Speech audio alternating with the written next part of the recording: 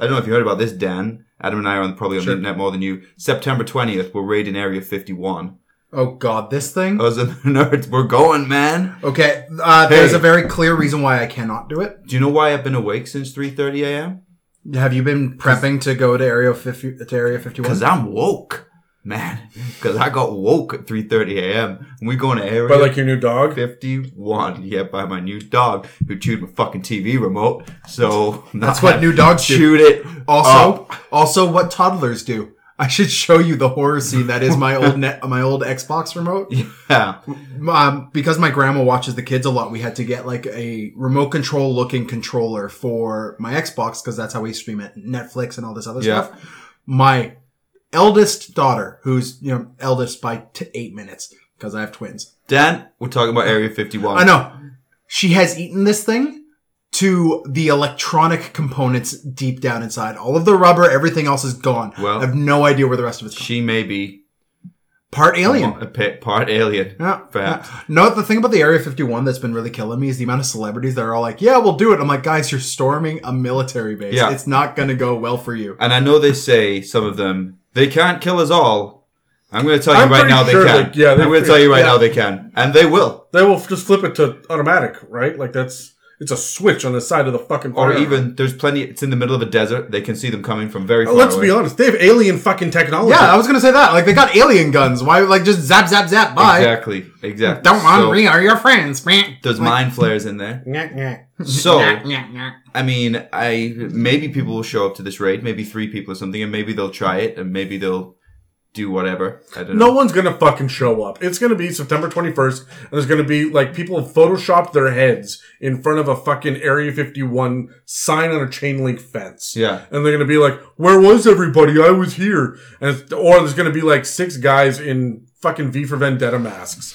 Yeah. Going, oh, we were here, and no one else showed up, and fuck you guys. No one's going to Area 51. We all know it. The joke's not funny. Move on to the next thing. Go to Area 51, because I just want to see if you will. And if you do, it's on you.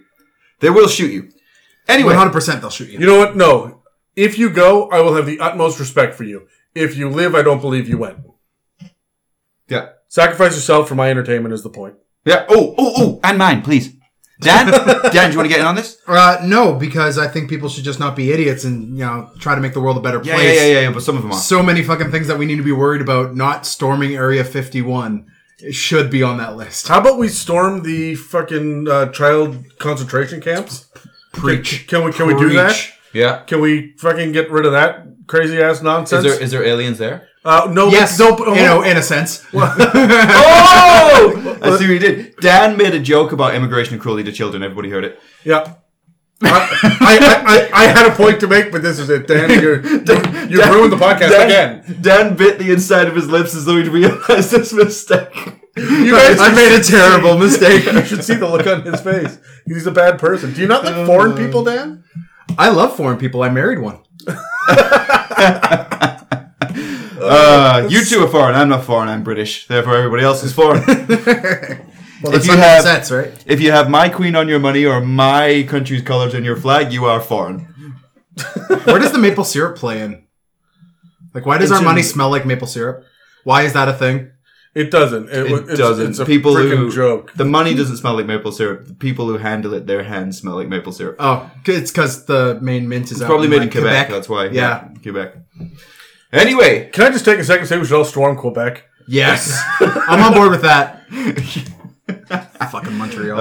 Okay, we won't be able to read the directions when we get there, though. We'll have no idea what's going on. Okay, on that bombshell, roll. Oh shit! I said bombshell. Just roll it real quick. Oh my goodness. We're only getting better and better at this. I'm telling you. Best cold open I know. ever.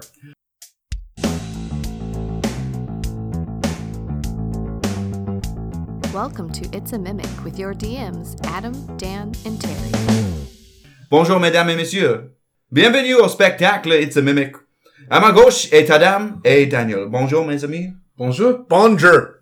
For those of you at home, I don't know if you've heard, a week after this episode is released, we have a law in Canada where in any business or place where something is has text on it, we have to have both English and French. And coming up in Canada very soon, that law is actually being transferred to the spoken word. And therefore, everything that we say in English on this podcast will be immediately followed by the same words in French. So look forward to that. En français. En français. There we go. Right? Bullshit. That's what I know. so. That's it. That's En français? yeah, en français. Well, we were recording a thing the other day, and I said, I am... What was it? I am Dan... Well, I believe you said I am Je suis France. French? Je suis France. I believe you said I am France. I'm all of France. Anyway, We don't do much of the French thing out here out west. that was just a lie. Anyway, chaps, we're talking about rogues today. That's going to be our Rouges. last episode. Rouges, indeed. And I should have brought my notes up earlier, but here we go. Okay. So we're going to talk about rogues. We'll talk about the archetypes. And then we'll talk about how we maybe want to put our own spin on things and how we maybe want to recreate some things. Okay, but first, let's go through rogues as a general sort of overview. So we see rogues as the typical kind of assassin or thief, the sneaky peeky kind of hood up. You don't like the term sneaky peeky, No, Daniel? I love... You love the term. Probably wearing black eyeliner. Is everything okay? I'm absolutely fine. What did you do? Did you take a picture of me? No, I'm sending Dan nudes. I appreciate Oh, that. it's supposed to go to you. Shit. Okay. That's true. Get So that looked at.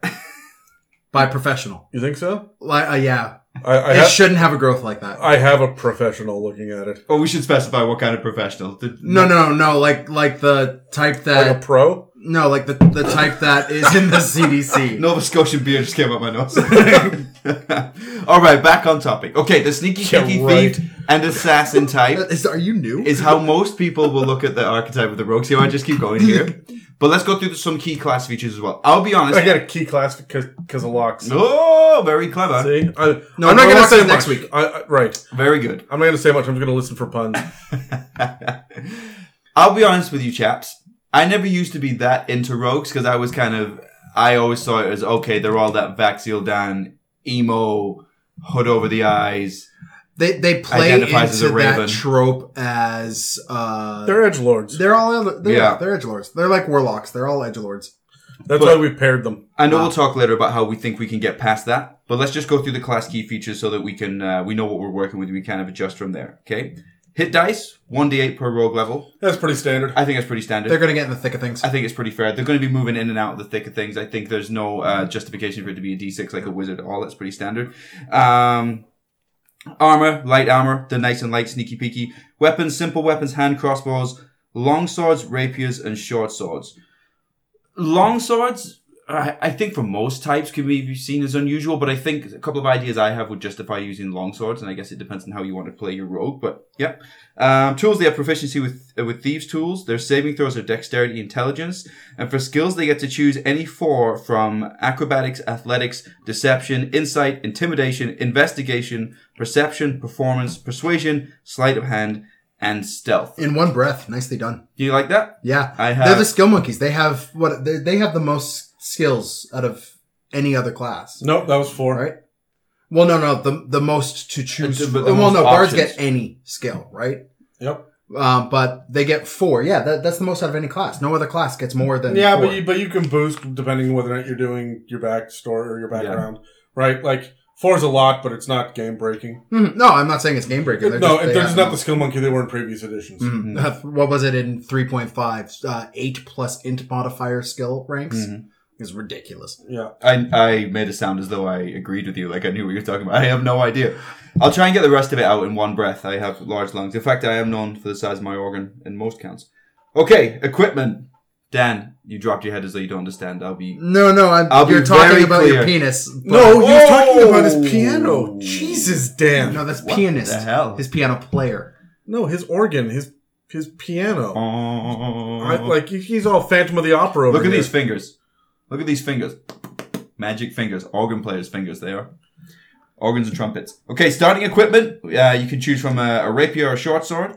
Next line down, you can shoot from a short bow with a quiver of 20 arrows, or a short sword, a burglar's pack, a dungeoneer's pack, and an explorer's pack. We just said a couple of minutes ago that we're going to do a deeper dive in an episode into the mundane items and the kits, because I don't think we said that on air, but I'm totally on board with that shit. Yeah, so am I. because I think, no, between us we said. Yeah. Because I think they're so underused, and the equipment that you get in there, you can be so creative with them that you could overcome a lot of seemingly very difficult challenges if if you're just creative with it. Dan, just for a real quick one, you like to throw flour in people's faces. I do. And you transferred that On the hobby street. into D&D. Yeah. You said you enjoyed it so much, you transferred it into D&D. I my favorite movie growing up was Home Alone, and I like to use those kind of tactics in my everyday life. And for revealing the whereabouts of invisible people. Yes, yeah. But mostly to try to hit Adam in the face with paint cans. Absolutely. Okay. Lastly, leather armor, 2 daggers, and thieves' tools. Part of your starting equipment. Yeah. Pretty standard. I just gotta say, why would you as a rogue not take the burglar's pack instead of the dungeoneer's pack? Well. Because maybe you're not a burglar? Huh? Yeah, but the burglar pack has everything the dungeoneer pack has, plus some more stuff. Like, the only thing the dungeoneer pack has above the burglar's pack, I believe, is pittons. That's it. Pittons are one of the best fucking mundane items in the game. Yeah. Bar none. Okay, that's for the other episode. Okay, yeah, we'll cover this in the other episode, because... Yeah, and if you need an improv weapon as well, a pitton can be a shitty dagger in an emergency. Yeah. So, there we go. Okay, well, let's go through their character features then. We just talked before about skills. Expertise at first level, you can choose 2 of your proficiencies or 1 of your skill proficiencies and a proficiency with thieves' tools. And your proficiency bonus is doubled for any ability check that you make that uses either of the chosen proficiencies. That's huge.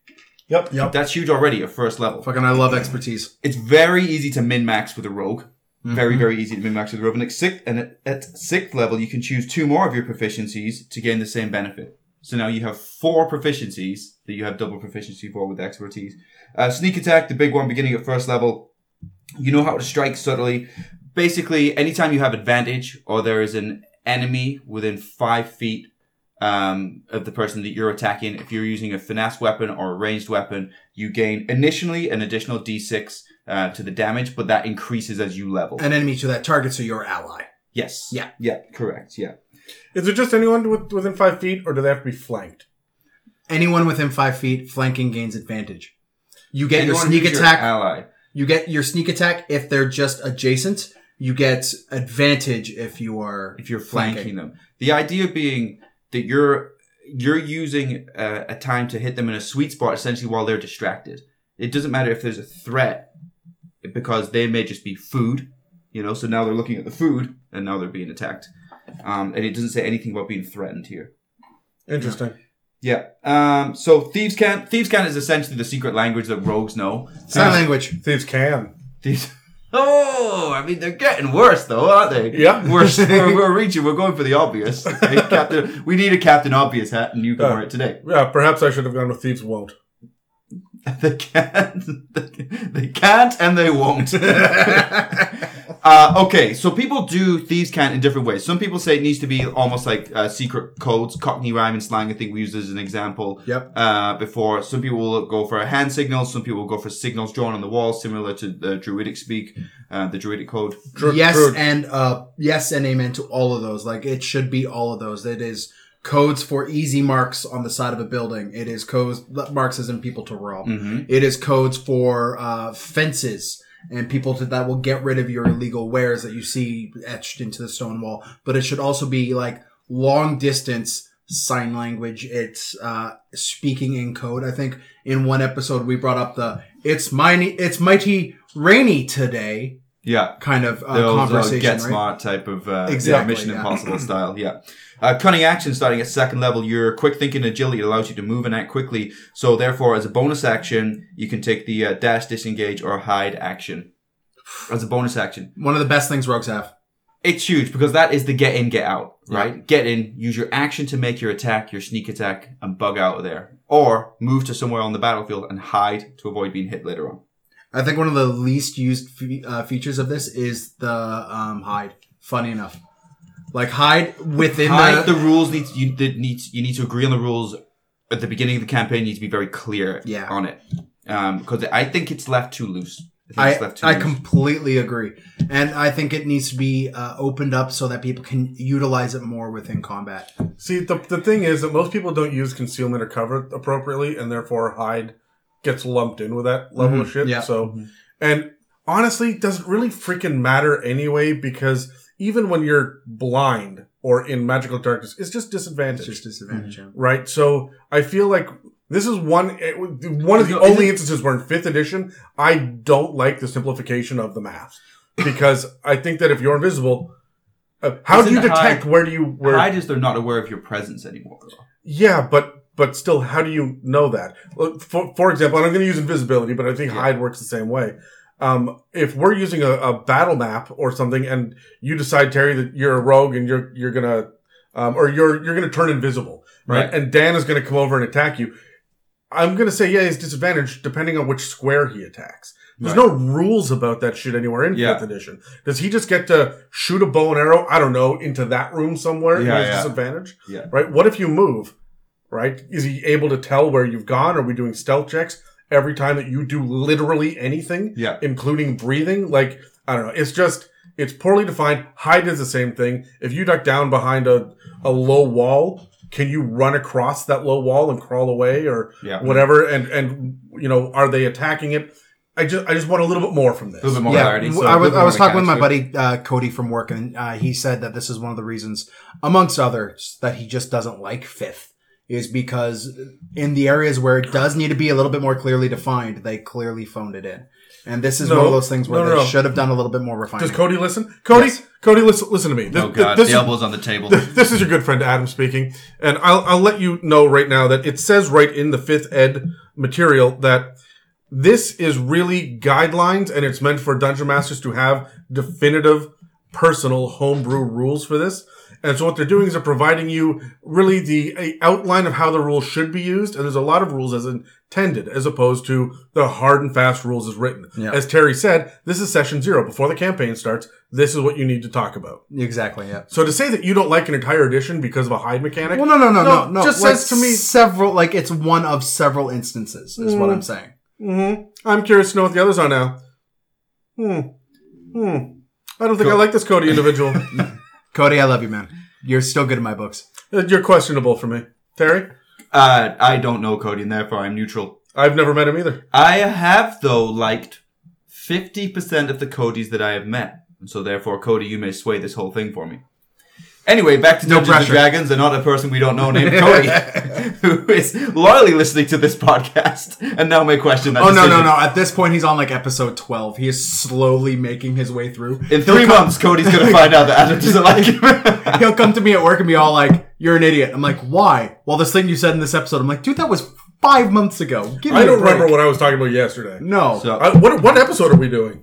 26. We're actually at half a year. No, it's 27, actually. See, this is what I'm talking about, Dan. Yeah. Oh, I should read... That was a test, Dan. I should read the breakdown. I never answer any questions that Adam gives me that involve numbers. It's true. I'll always give a loose answer. So, where are we, 20-ish? I was about to go, rogues. That was 100% true. All right, anyway. Okay. Speaking of. So, cunning action. But next, you have your roguish archetype at 3rd level, so you get to choose what kind of rogue you would like to be. Thief, assassin, arcane trickster, which, as you may be able to tell, is one of my favorites. Okay?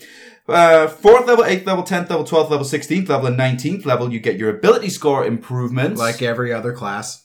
Dan, can we please build hype? Except fighters. And also, that's not every other class, so them titties, calm them, and we'll move forward. Soothe your boobs, Dan. I like my boobs. Okay. Starting at 5th level. You get Uncanny Dodge. So when an attacker that you can see hits you with an attack, you can use your reaction to halve the attack's damage on you. I prefer what it used to do. Love it. What did it used to do, Dan? Uncanny Dodge meant you couldn't be you couldn't be flat-footed or surprised. Basically, there's no surprise mechanic anymore. So there is still the first round of combat. But there's no actual surprise round anymore. So I'm cool. It's a condition, technically. Yeah, you're a surprise condition, and besides. That's built into some of the rogue archetypes that you can't be surprised. Yes. So. Yep. How about this one? Every dungeon master's one of the most annoying things that players can do, but also one of the best things for players. Evasion. Beginning at 7th level, you can nimbly dodge out of the way of certain area effects, such as a dragon's red fiery breath or an ice storm spell. So essentially, when you're subjected to an effect that allows you to make a dexterity, specifically saving throw, to take half damage, you instead take no damage if you succeed, or you only take half if you fail. So essentially, like poison spray. Is that what? No, that sound that you made afterwards was completely unrelated. Yeah, absolutely was. Okay, like poison spray, empty sound, beer opening. I'm happy about my beer. Thoughts on evasion, though, Dan and Adam? Terry. I dislike how often it's I'll have players at a table try to use it for things like Constitution and Wisdom Specifically saves. dex save. Well, then your players are wrong on this. But it's... You know what bet would try and do that? Cody. Yeah, probably. Fucking Cody. Almost as bad as intern Dave, who we fired. Who we fired, actually, yeah. Yeah. We did fire, and now we have Frederick. But I like Evasion. It's quintessential rogue and monk in my mind. They both get them at the same level. How do you nimbly dodge a fireball? You jump behind the paladin. Yeah, but sure. In theory, if you're in the middle of an open field, then you are able to probably, I don't know, get your hand on, like your head under your armpit or something. Maybe. I've seen that You meme start of the process of the stop, drop, and roll. It's like everyone being burned, and then the rogue is like doing like the Matrix style bend backwards, and he's going, "How the fuck am I avoiding this shit?" Yeah. It's like the fireball. Yeah. No, honestly, as a dungeon master, it's one of the most annoying things to have to face. Yeah. Because you're already dealing with high ACs and all sorts of high saves, but the dex saves is the most common one anyway, and you should really be looking at the other kind of area of effect saves that you're working with. Yeah. And the spells should have the different saves. But it's hard, man. Anything that's a wisdom or charisma save is going to be a CR or a DC 12. Mm-hmm. Yeah. Right? So How about... Sorry, Dan, you were going to say something. The other thing that bothers me about it is if you fail, you still only take half damage. Yeah. Like, just if you fail, you fail. yeah, but you're a rogue. You're not going to fail, right? Like that's the thing Fair about enough. it. It's a dex save. This is not only the one that you're proficient in, but it's probably your highest stat. Yeah. So And if you think that one's annoying for Dungeon Masters, how about this next one? Reliable talent. Starting at 11th level, I know, whenever you make an ability check that lets you add your proficiency bonus, you can treat a d20 roll of 9 or lower as 10. So remember, you're already proficient in it, likely got expertise in it, so there's going to be a point where you can't roll any lower than a 20. yeah. Because if you got your +5 proficiency, you're doubling that for expertise. You can't get any lower than a 10. Your perception checks are always 20. You're walking around, you can smell colors. Yep. Thoughts on that one, Adam? I don't like rogues, man. I just don't. Everybody loves rogues. And I'll tell you, I was banned from playing rogues in 3.5. I've never been able to play a bard or a rogue. Yeah. I'm just not allowed to play them since 3.5 because I abuse the shit out of them mechanically. Who's banned you? Multiple dungeon masters have got together. Yeah, 4 different tables. Yeah, I'm not even joking. You will probably understand why without thinking too hard about it. What? But the problem is that He breaks the game with his rogues and bards. yeah, but this one's it's built to be broken. It is. Yeah. It really is. It's very easy to break the game with this. The book is breaking the game itself. Yeah, but the thing with rogues specifically, I'm just going to hijack it for a second here, Terry. Go. The problem with rogues is that it is one of 3 exploratory based classes out there. Mm-hmm. Everything else is fight, right? And there's this and bards and rangers that are meant for exploration, and this and bards that are meant for social encounters, right? Everything else can be kind of good at it. Well, High I don't know. charisma, but those 2 are the ones that are going to have a shit ton of abilities and skills, and they're going to be good at everything, and they're never rolling below a 20. And at that point, why are we playing the game? Yeah. Right? Well- Let's just sit down and tell a collaborative story and put the dice away. Right? So, it's the only one that inherently gets the ability to like pick locks and thieves tools. I mean, there's other ways to do it, but I'm disinterested. It's built for that one kind of character or that one kind of player to play the character that is going to fill that niche and is just going to be the best at it. And everyone else will say, oh, you know what? We don't need to roll stealth. We're all going to sit back and let that guy do the thing. Yeah. Right? Yeah, it is the one thing I have a problem with rogues specifically is the fact that they are almost always the ones who split the party. Yeah. Like, they're the ones that are going to be like, all right, just let me go Are ahead you speaking and scout. from personal I'm experience, Dan? speaking from personal experience playing the I rogue. believe you did. Adam might be able to remember the amount of laps that Dan ran around the 5. village with 5. with the porta potty place. Bonus action dash, man. Yeah. But that's just it, right? And I don't want to hate on rogues because mechanically I think they're a lot of fun. There's a lot of flavor to all of them. But I don't know why we didn't put Swashbuckler in with Fighter and Assassin in with, maybe a ranged assassin for a ranger. Or, we could have Agreed. split this shit up amongst the others and not had the rogue class. But they're the only Which is ones that just- get sneak attack. So maybe you should build it into the freaking archetype instead of the base. Put it in the subclass if you want it, right? Sneak attack is all well and good, but I mean, you also have smite, which is doing extra damage. You also have your hexes and your hunter's mark. So the problem is it's just a mechanical difference that you're used to seeing. Yeah. So the rogue is a holdover from previous editions, and it's just more powerful than it should be when stacked against the others. The problem is with this train of thought is also you have things like barbarians, and Pathfinder 2 actually did this. They removed the barbarian class and made them a branch off of the fighter class. So if we're going for simplifying the rogue and removing them from the game and just spreading them out amongst other classes, why are we not doing that with barbarians? Why are we not doing that with sorcerers? Make them a type of wizard. Because they're not inherently overpowered at exactly one aspect of this game that nobody else is really that good at. Sorcerers are. Metamagics. They're the only ones that could do metamagic. Barbarians are. They're the only ones who could rage.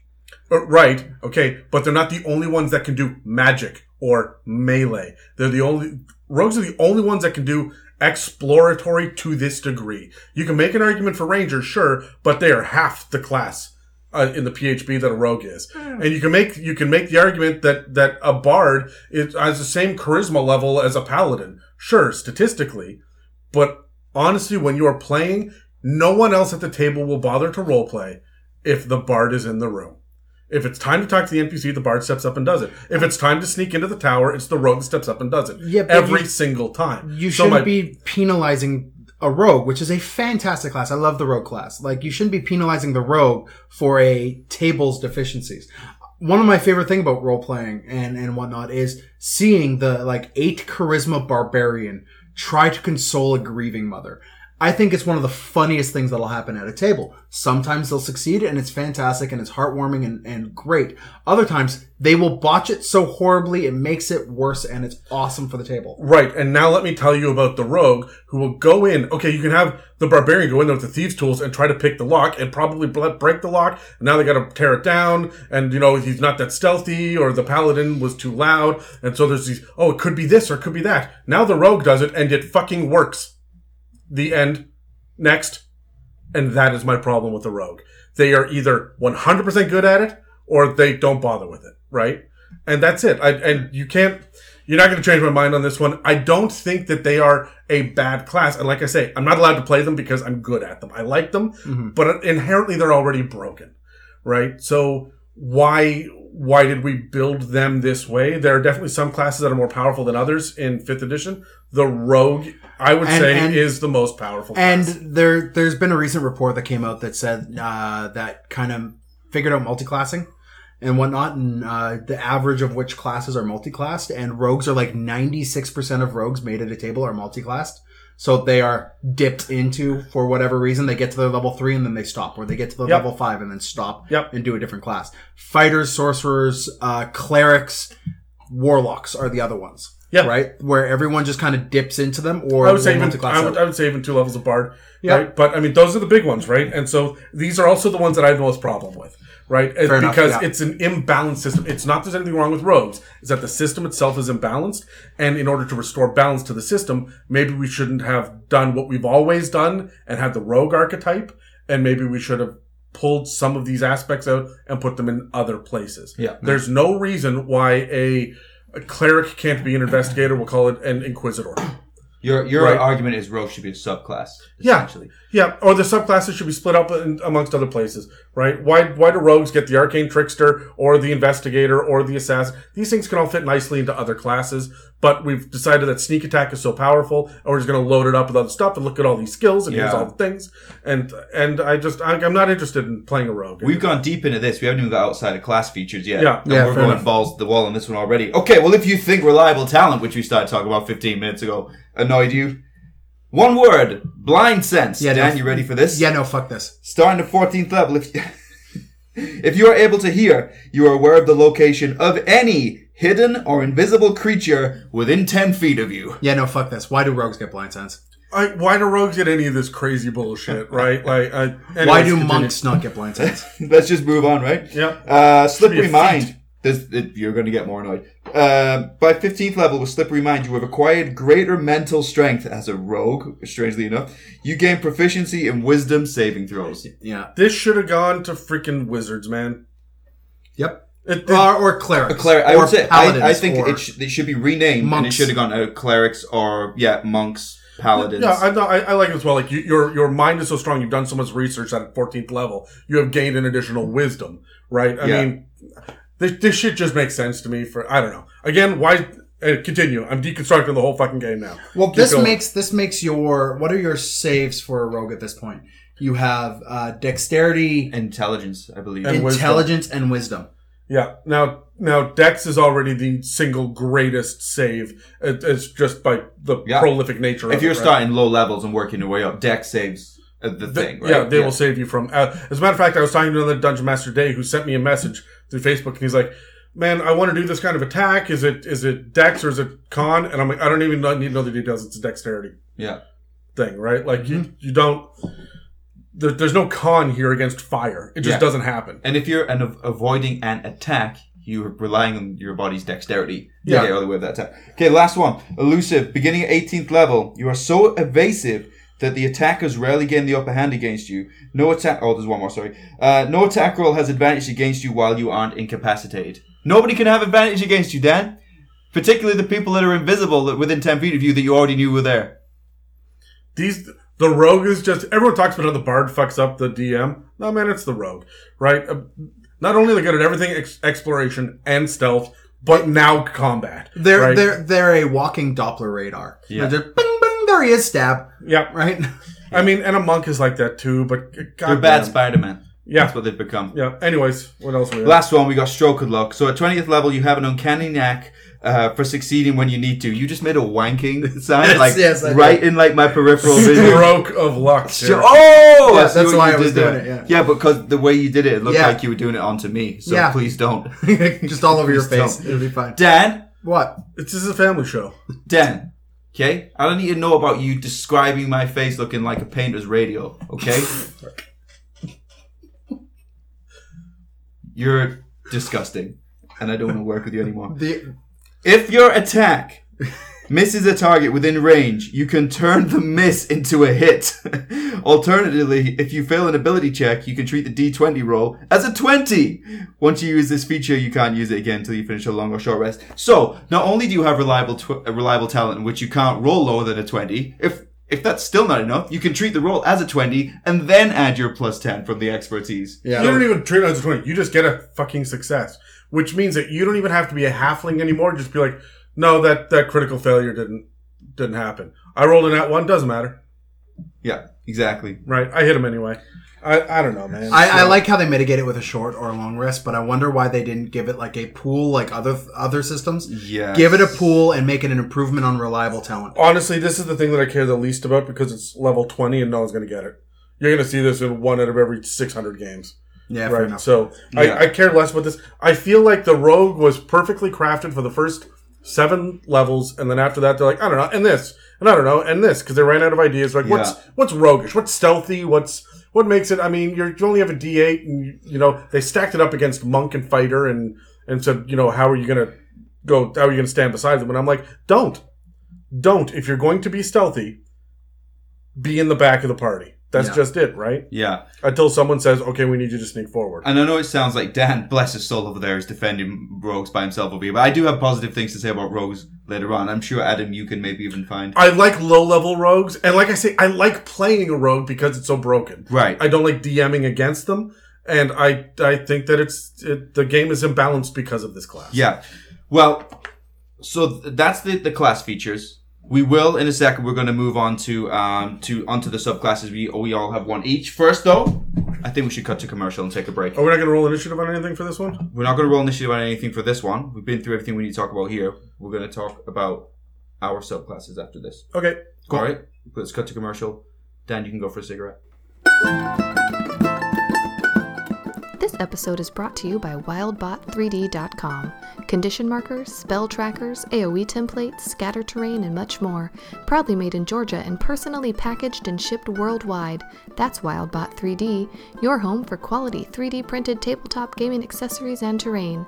Visit WildBot3D.com to purchase your new favorite accessories today.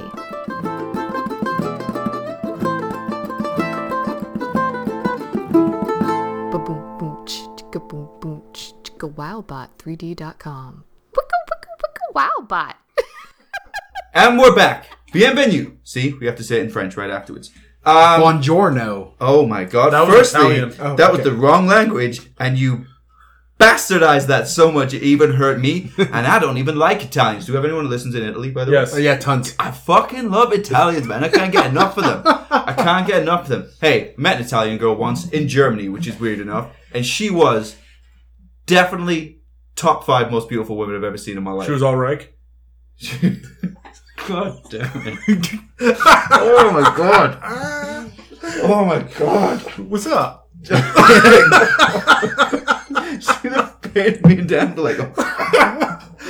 Do I win this episode? Is that what this Yeah, yeah. Why are we winning episodes Every time now? we finish an episode, I go back home and I'm like, I don't know if this is going to become my job one day. I'm really trying, but I don't know. I just don't know. Anyway, well, that was the fastest that we've ever gone off on a tangent and offended an entire country. Because I was going to say... I'll do better next time, man. We're going to talk about soccer. We'll try and get the whole continent if we can. One of them. We're going to talk about subclasses. We each have one. Let's introduce our subclasses when it comes around to our time for initiative. But for the first time today, let's roll dice. In the box, Dan. Sorry, Terry. What's that, 7? Still a 7 even after he got knocked by Dan's. Adam got a 6. Daniel, you got an 18. I got an 18. You won the game. Well, at least for now. That's what I Dungeons also and Dragons just is, lost the single game. dice You're roll. welcome, the internet. So sorry, Adam. So when we were talking about who gets what class, subclass for this, It was difficult because you were pretty classless. Usually am. Also takes one to know one. But I jumped on the idea of the thief. The thief is the quintessential, like, if you have been playing Dungeons and Dragons since 3.5, your home is the thief. And it is the burglar, it is the break and enter rogue. It is so quintessentially rogue. The other ones that we're going to be covering today are more Hey, spoiler alert. are more Spoiler alert. differently focused. You're differently focused. As Terry gets up and walks away. Bye, Terry. Bye. You wanted to offend the entire continent. So I'm doing the thief. It's inside the player's handbook on page 97. It's where you are honing your skills. Right, first sentence. You hone your skills in the larcenous arts. You are a burglar. You're a cat robber. You're a thug. Tell me, do you burgle a lot of things, Dan? You do if you are a thief. Anyways, at level 3, right away, as soon as you get your first roguish, as soon as you go into this roguish archetype, you get fast hands, which lets you use your cunning action to make a sleight of hand check. Use your thieves' tools to disarm a trap or open a lock, and to do the use an object action. This is Was nice. that the use an object action? That was open a lock. Yeah. Yeah. Okay. So what this will let you do is this lets you pickpocket in combat. This lets you open a lock, disable a trap in combat real quick. This lets you drink a potion and still attack. Can we make an argument here this is also fucking bullshit? Because if you're disabling landmines in 6 seconds while you're being fired at from all angles, what the fuck? Well, okay, I'm with you on that. If a fighter walks up and says, "Hey, I want to disarm this trap," on my turn, I want to use my action to cut the wire to disarm this trap. It means a DM, I'm going to be like, yeah, okay, go nuts. Yeah. Right? Roll your sleight of hand check. I don't need this from an architect. Yeah, but this lets you do it as a bonus action on your turn. Yeah, sure. So you're coupling this with your normal cunning action, which will give you your dash, your disengage, and your hide. You can now also sleight of hand, pick or open a lock, and do a use an object action. I would have figured these were interactions, that they're listed as interactions as well. Like this kind of depends on what it is. Like opening a door and closing a door, that's an interaction. But like drinking a potion, I think that's where this really features in, is drinking a potion to move Quick on. hand movements. Yeah, right? It's all about fast hands. At level 3, also, you get your second story work, which is giving you the ability to climb faster than normal. And climbing no longer adds additional movement to you. Doesn't cost you extra movement. And in addition, when you make a running jump, the distance you cover increases by a number of feet equal to your dexterity modifier. Which, if you are a standard rogue and you're min-maxed to hell, like most standard rogues are, that's another 5 feet. right? So that's what you get for second story work. I love the fact that this is you could climb faster than normal, which means that climbing no longer takes half your speed. I don't know. I don't understand why it doesn't It's make. a little monkish. Yeah, it's a little tabaxi-ish for me. A lot of the rogue feels heavily weighted toward monk. Yeah. Right? It's the pulling on those aspects of ninja, I think. And this is one of those things where it's like you're running up a wall to a second story window. Right? That's what this is. Yeah. To of course, then I see what use they're your doing. bonus action to... They're doing the whole Catwoman type thing, Catburglar type thing, yeah. Yeah, that's what they're doing. At 9th level, you get Supreme Sneak, which is where you have advantage on stealth rolls if you have moved no more than half your speed that turn. Well, that's good. That will help you out if your expertise hasn't worked. Yeah, now keep in mind, if you are hiding, that is a stealth roll. So if you haven't moved half your distance on your turn, you get advantage to hide as a bonus action. Sure. Yep. Yeah. At 13th level, you get UMD. You get Use Magic Device. This was a skill in 3.5 that is now a class feature in a single class in the game. And also the thing I don't like. Who's that direct to? Gygax? I didn't want to do it right into the microphone. I didn't want to spike it out. Still spiked it out. It doesn't matter. The thing I really don't like about this is, seriously, okay, UMD lets you, you have learned enough about the magical workings that you can improvise the use of any magical item. If any magic item has a requirement of class, race, level, any of that, you ignore it as a level 13 thief. Then what's the point in the requirement? And there are so few items that have a requirement. That's the other thing. There's like a dozen inside the DMG, maybe a couple more, but this should honestly be a fucking thing that every spellcaster gets at 3rd level. Yep. Period. Yep. Right? I don't know why rogues, like thieves, are getting this. Like, no, I just hate all of this. Yeah, it's also very tonally off for thief. Yeah. I think it's just because they're going towards the quintessential. They're going for the history of where the rogue class has been in D&D in previous editions, and they're trying to shoehorn it into the thief. I honestly feel that's why UMD is in there. Like, I wonder if Rogue was one of the last ones that they designed, and they just said, I don't know, man, what do we have left? What are we missing? We need to slam. And then you had class. Dave Noonan off in the corner going, "We need UMD," and they put it in. I don't know who that is, but I agree with you. Yeah, he's one of the main designers for 3.5. Well, okay. And when 3.5 was no longer a thing, he got canned and he moved on to Pathfinder. I would just, I want Jeremy Crawford, I want Mike Rose, anybody to just. I'm not challenging them. I'm not angry about it. This is not. I'm not being controversial here. I just want to understand the design decisions behind the Rogue. Yeah. I guess it's confusing to me why they would build it this way. I would love to sit down and interview Chris Perkins about, okay, why is UMD here? Yeah, and right. So I'm just curious about the Rogue. It's a weird class. It is. And for the capstone of the thief at 17th level, you become adept at laying ambushes and escaping danger. This is your thieves' reflexes. I'm already professional at laying bushes. Ambushes. Ambushes, Adam. Oh, you referred to vaginas. Yeah. Go on, Dan. You can take 2 rounds at the first round of any combat. You get 2 full rounds. What the fuck? You get 2 full rounds. And you take your turn first at your normal initiative, and then your second turn at initiative minus 10. You cannot use this feature when you're surprised. Which, honestly, if Uncanny Dodge did what Uncanny Dodge is supposed to do, would be never. That's my opinion. Doesn't matter. You got a minimum of +5, and frankly, if you are not a rogue with the alert feat, you're doing it wrong. You should have a +10 to your. There's a lot of other feats that a rogue could take that are better than not alert. like alert. You want that sneak attack damage early, right? You want that surprised. Yeah, fair enough. But yep, that's the thief. Honestly, it feels like it's a subclass that is paying homage to where the rogue used to be, and then shoehorning it to still look the same. I feel like what we should have done is taken half of the shit that was the regular class features and made that thief, and taken all of the shit in thief and made that regular rogue features. Sure. Yeah. Like, when it's honestly together, it feels kind of mechanically and thematically full. But when you split it this way, it seems strange. Agreed. But the thing is, like, fast hands and second story work, I love those two abilities. Like, giving a rogue basically a climb speed. I freaking love that. But why not every rogue? Doesn't an assassin or a trickster or swashbuckler deserve that as well? Yeah. Right? Like, this is what I mean. Like, the rogue, the design factor, anyways. I'm done talking about it. Everyone's tired of me talking about it. Okay, who's next? Me. I'm talking about Arcane Trickster. What? Thanks, Dan. Arcane Trickster. Oh, okay.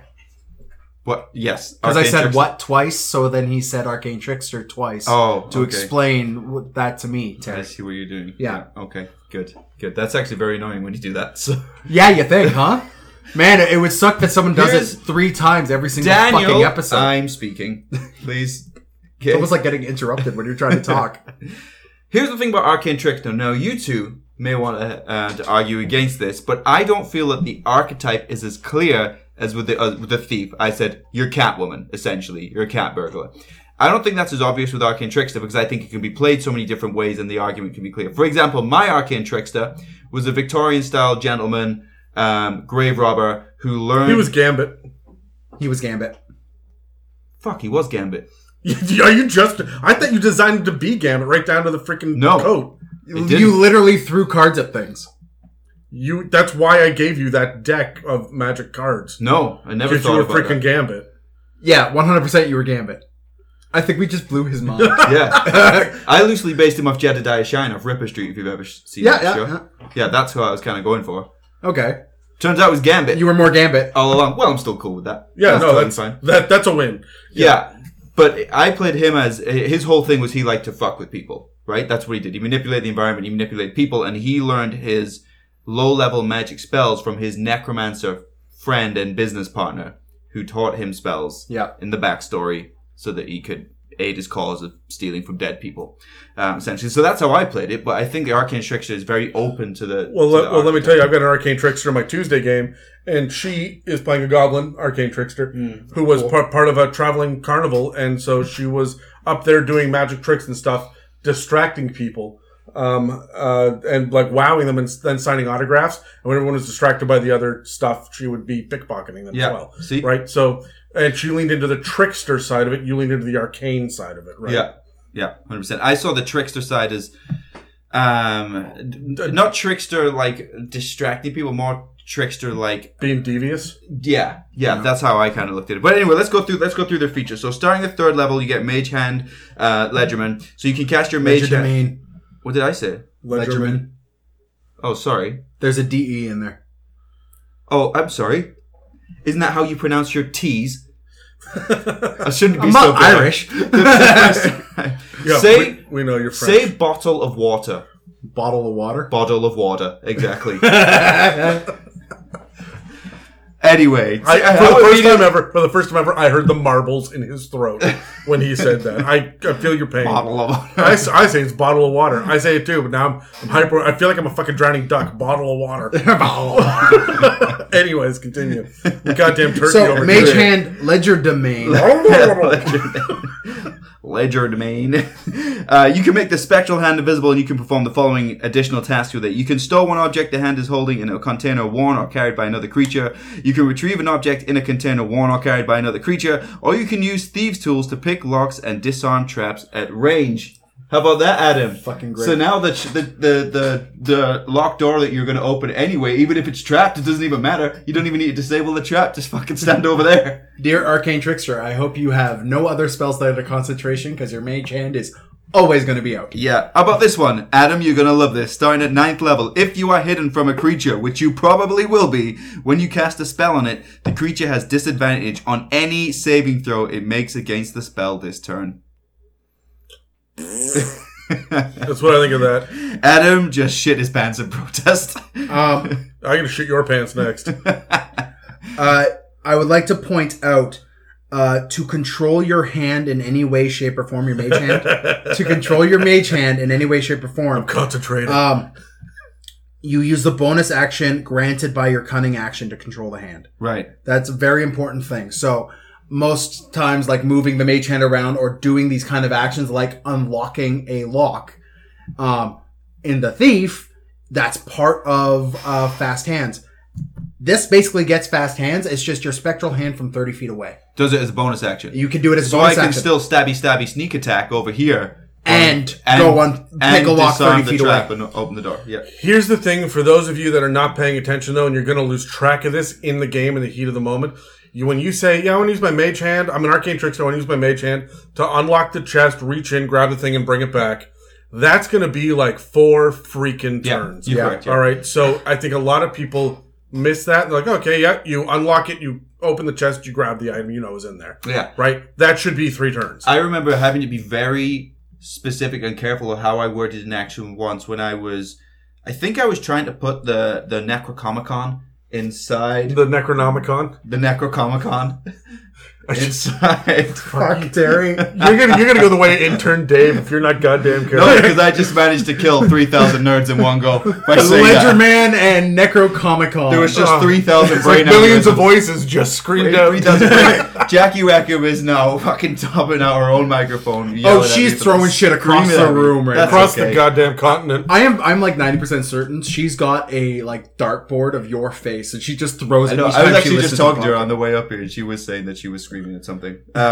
Where I was very clear that I used my action to lift and open the grave, my bonus action with the mage hand to drop the Necronomicon inside, and then my free action to release the grave to make so that it fell itself. Yeah, the lid of the casket. Yeah, to make sure that everything kind of fell in the correct action economy. But yeah, you're right. Unless you word it very carefully, you're very careful with how you do it. You're using up all of your stuff. Also, one last thing I'd like to point out. Because your hand's invisible, anything it does could be seen as, you just don't see it. It still has an effect on the outside world. So anything you do with your invisible mage hand, which I always thought other mage hands could just be invisible. I didn't know that they were a physical hand that floats around. Yeah. Read the spell, Daniel. I know, and I know it's past history with me. But as opposed to that, you still have to succeed. You still have to succeed a sleight of hand check to not be seen. Or I would even call it a stealth check. It's mage hand. It says in the rule that it has to be sleight of hand, as rules is written. But I mean, yes, do a stealth check instead. Yeah, honestly, I would put it up against the passive perception, which of whatever the creature or person is, and that screams stealth check to me. True, but if you are playing an arcane trickster, your sleight of hand needs to be jacked. That's the point I'm trying to say. Depends what you're trying to do. Because you need a jacked hand. Standard rogue, I find, because you only have your 4 skills now, sleight of hand might not necessarily be a skill you drop it into. You got your acrobatics, you got your perception, you got your stealth, you got your investigation. What else are you going to put it in? I would argue if you're trying to use your mage hand to pickpocket somebody, that's sleight of hand. If you're trying to use your mage hand to carry something across the battlefield and not have that floating thing be seen, that's stealth. Yep. So I would agree, but the rules do say it's sleight of hand. And I don't know, man. I kind of like the fact that it's making us use sleight of hand more. For the hand skill. Yeah. Sure. Yeah, because I guess it's really only ever rogues that use sleight of hand if they decide they want to pick. That's weird. There's a one mechanic that rogues seem to be good at and no one else is. And I'd like to point out, this is something a lot of tables get wrong. Rope tying isn't necessarily survival. It's sleight of hand, right, Adam? Yeah, I run it with sleight of hand. You're doing something dexterous with your hands quickly. Yeah, I would say it's very much sleight of hand. So what I'm trying to say is the sleight of hand skill is underused and could be used more, and I like that it's specifically pointed out. Actually, I would listen to an argument from a ranger that said, hey, I'm a keen survivalist and I know how to lash logs together, so I'm going to do that with this goblin's legs. I would go, all right, roll survival. Look, I'll give you that. There are so many strange scenarios that I'm good with it either way. Yeah. Frankly, it doesn't really matter that much. I would even say that if you're... It was survival in past editions. It was use rope in past editions. Oh, like a lot of editions. 3.5 was use rope. Yeah. So, Anyway, is there anything else in the Arcane Trickster? Yeah, there's one more. We got a 17th level. You get Spell Thief. Adam, you're gonna fucking love this one. I edited myself there, Dan, so you don't have to later. You missed 13th level. Oh, sorry, I did. 13th level. Thank you, Dan, assistant DM. Thank God for you. I'm paying attention. You did. The internet may have been yelling at me. But I don't listen to them. At 13th level, Versatile Trickster, you gain the ability to distract targets with your mage hand. As a bonus action on your turn, you can designate a creature within 5 feet of the spectral hand created by the spell. Doing so gives you advantage on attack rolls against that creature until the end of turn. That's lucky because you need advantage for sneak attack. Your mage hand's invisible? How are you distracting? You can choose for it to be invisible. Oh, okay. I was like, Also, there's either if you're I doing had- the John Cena thing If I with the had hand over the invisible hand, face. if I had invisible hand, I could still poke you in the eye with it. Yeah, I'm thinking like, Yeah, right. in combat, you're like flicking their ears or like poking them in the belly I'll or tickling them. Grab that Like- half-orc dick all day long to get advantage on that attack. That is going to be the sound, the clip. You saying you will grab that half-orc dick I'll all grab day it. long. Yep. Yeah. Damn. Yeah. Big green bag of marbles. I'll do it. Okay. 17th Technically, level. 2 is plural. 17th level. I tell you what, I'm sweating. It's warm in here. Well, you drank 2 beers, Terry. You're not used to this. I haven't finished the second one yet. Well, you drunk asshole. Come on. Should have perhaps gone for a much lighter, more watery beer. I don't know if you can get much Such as a lighter Bud and Light. watery than freaking Indian Pale Ale. Corona. India Pale Is Ale. it India? I don't even care. Got him. From that around in North America. I don't even care. Adam is so mad doing the road class. It's not even that I'm mad about it. It's so fucking broken. Every time you guys say, "Oh, there's also this," I'm like, "Of course there is." Well, Fuck. you went for this one because at 17th level you get spell thief. Spell Fucking thief. hammered. Yeah, you have a fiefdom over some spell. I now own all of these necromancy spells. Terry's I, like, Ledger Man, now own all these books from the Necrocomicon. and I shall record them in my legerdman. That's I'm fucking white girl hammered. we call that all natural 20 hammered. Oh Yeah. fuck! We need to get you a drink with an umbrella. Yep. Yeah. Anyways, With its 90% To try and hold on to some what class. is this goddamn fiefdom? Speaking of class, Spell thief, which is how we say it in England. spell thief. You you gain the ability. That's spell thief there. That's Dick Van Dyke doing a stupid thing from Mary Poppins. God, That's what that speaking is. of dick, let Terry speak. You gain the ability to magically steal the knowledge of how to cast a spell from another spellcaster. Fuck Dad, off. don't talk! Immediately after a creature casts a spell that targets you or includes you in its area of effect, you can use your reaction to fucking burn a reaction, big whoop, to force the creature to make a saving throw with its spellcasting ability modifier. The DC equals your spell save DC. On a failed save, you negate the spell's effect against you, and you steal the knowledge of the spell if it is at least first level and you have a level and of a level you can cast. And it doesn't need to be a wizard spell, which is what the Arcane Trickster uses. And for the next 8 hours, you know the spell and can cast it using your spell slots. The creature can't cast that spell until the 8 hours have passed. So in one reaction, you negate the spell's effect, you steal the spell, and you stop them from using that spell. Ever again. That's going to And be pretty fucking useful in There fourth tier. are two controlling factors to this. One, you can't use it again until a long rest. And 2, you only have 4th level spells as a Arcane Trickster. Still though, they're usually big environmental spells. And I'd like to point out, Fireball is 3rd level. yeah, So, there you go. exactly. Dan's put his glasses on. I'm Adam. Thanks for trying. Fuck you. All colonials look the same. I'm fucking British white girl hammered, so Your Chavra thought. What are you looking at there, Adam?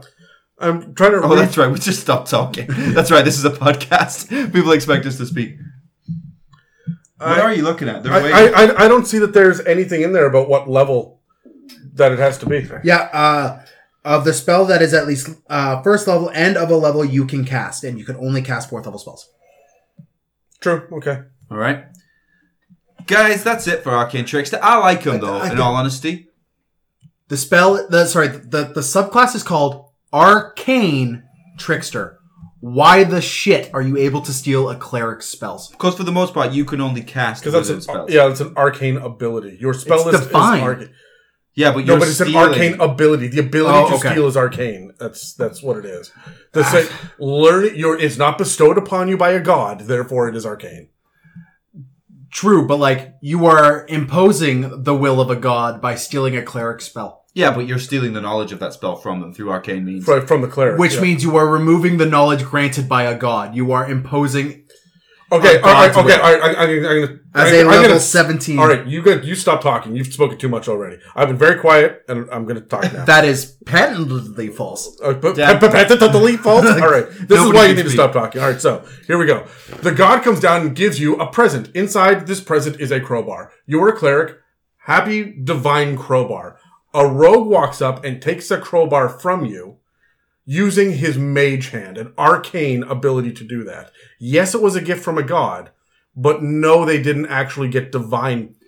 Like, it's an arcane ability to get that spell. Yeah. To get that spell. Gifted by divine means you don't have to be divine to use it. I get it, but why? Like, why? Because it's a fucking rogue and it can do everything anyway. Why is this the one that pisses you off? God. Why is the 17th level high-powered ability the one that annoys We haven't got to Assassin yet.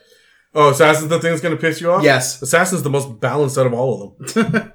No, really. Let me get into it. That's me. Adam, you take the floor. All right, so Assassin. First of all, I want you all to realize that every time that I say Assassin, I'm saying ass twice. So... For the Assassin. Double ass, that's the dream. Yeah, I don't know. Ass to ass. No, other podcast. All right, so this is when it says you focus your training on the grim art of death. So we are getting as fucking edgelord as possible already on this. But you get essentially 5 things. The first one is bonus proficiencies. I don't need to describe what an assassin is, right? It's pretty fucking straightforward. I have a question. Why? I'm sure you do. Why? Is part of your bonus proficiencies the use of eyeliner? I am going to ignore you because you are a useless twat. Okay. So, wow, shit. Bonus proficiencies. Love you too, bud. When you choose this archetype at 3rd level, you get proficiency with the Disguise Kit and the Poisoner's Kit. So, yes, Dan, eyeliner. That is the thing. Who uses kits? Nobody uses kits. We're going to do an episode. We're going to teach the world how to use kits. Right? Because nobody knows what is the difference between a poisoner's kit and an herbalism kit. I fucking tell you. There is an answer and most people don't know it. So, I feel like this is useless, which is fine because the rogue is overpowered in the first place. Then you get Assassinate, also at 3rd level. You are your deadliest when you get the drop on your enemies. First of all, if you haven't already taken your alert feat, you need to do it at the next level. Because you're going to get a +10 to your initiative, and I'm assuming you have a +5 modifier in Dex. That's all you need for this. You have the advantage on attack rolls made to any creature that hasn't taken a turn in the combat yet. In addition, any hit you score against a creature that is surprised is a critical hit. Okay, so I'm going to make this really clear. You have D8 hit points. You are probably pretty fast and light on your feet. You need to get in there, hit, and get the fuck out. Because you need to go before the enemy does. Mm-hmm. But you'll notice that there's not anything in there about the fact that you can't be surprised yet. That comes much later in the rogue class, right? So you get infiltration expertise. You had to wait for me, didn't you? God damn you, Dan. This is why I hate you. Starting at 9th level, you can unfailingly create false identities for yourself. You must spend 7 days and 25 gold pieces to establish a history, profession, and blah, blah, blah bullshit. Thereafter, you adopt the new identity as a disguise. Other creatures believe you to be that person. Great for roleplay. Nobody uses this. Yeah. Yep. Agreed. Okay? Agreed. If you're going on, say, a ship for a long journey, that's when I would use it. This is circumstantially useful, but, it's so circumstantial. Yeah. If you, as a rogue player, are planning to go into Assassin later on, don't be the charlatan, because the charlatan also gets this ability. Yeah. Right, just don't do it. Right? You're doubling up. Imposter. At 13th level, you gain the ability to unerringly mimic another person's speech, writing, and behavior. So it's the actor feat. I mean, I don't think there's an actor feat anymore. There is. Yeah. So, but your ruse is indiscernible to the casual observer. If a wary creature suspects something is amiss, you have advantage on any deception check you make to avoid detection. Again, this is going to happen so infrequently. It's too loose. The rules it's, on that. It's also more than halfway through tier 3. Yeah. Right? So, I'm fine. I'm going to pretend to be the barbarian. I know that you should be hatching schemes at the end of tier 3 and tier 4, and you need to be, you're dealing with high level, like political figures and religious figures and cult leaders and shit. So this is useful once every 8 sessions. Right? I'm not getting what I want out of it, but again, that's okay because the rogue is already too powerful. Yeah. Right? You already got a lot of other shit you can do, right? And then starting at 17th level, you get Death Strike, so you become a master of instant death. When you attack and hit a creature that is surprised, so still you're relying on that first attack only. When you attack and hit a creature that is surprised, it must make a con saving throw, which is DC 8 plus your dex modifier, which should be 5, plus your proficiency bonus, which I believe is plus 5 or 6 at 17th level. I don't remember now. And on a failed save, so like we're talking DC 19, on a failed save, you double the damage against the attack. So you are not only loading up your sneak attack and auto-critting, but now you are doubling all that damage. Right. So you're doing a shit ton of damage, but you had to wait till level 17 to get this. Yeah. I'm actually really okay with the Assassin as an overall build because it encourages you to actually roleplay. It encourages you to understand... I might kill you tonight. Yeah, so might Adam. I'll hold him. I'll hold him, you hit him. I'll fucking... Continue, because I have a point to say. What was that thing called where Dan was talking about wanking in your face? Oh, what was it called? The face buster or something. Oh, yeah, there was a... Shit.